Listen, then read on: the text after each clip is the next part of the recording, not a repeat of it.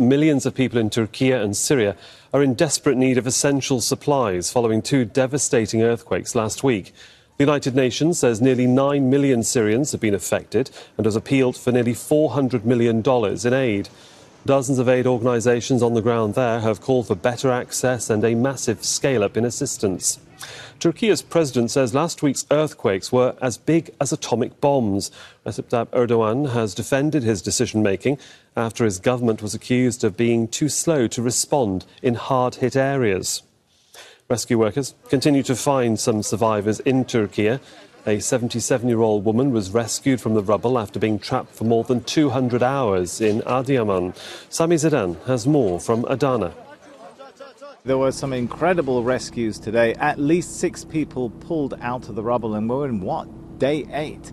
And you can't really feel it, of course, but you can see perhaps the cloud, the haze. It's a cold night. It's not easy conditions for people to survive. So these are incredible scenes. But sadly, as every hour passes by, the frequency of those sorts of joyous moments of pulling people out of rubble, they're becoming more and more rare. And we're seeing more and more sites turn to places like where I am right now in Adana.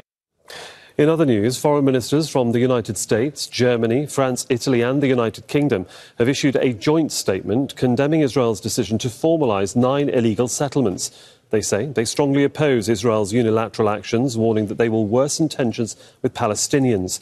Israel's Security Cabinet said this was in response to a series of attacks in occupied East Jerusalem.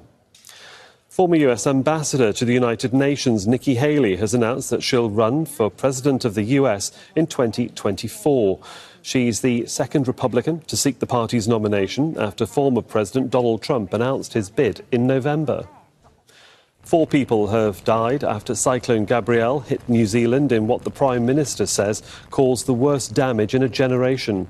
The storm has now weakened and is moving away. Torrential rain and high winds caused flood and landslides, and more than 200,000 homes were left without power.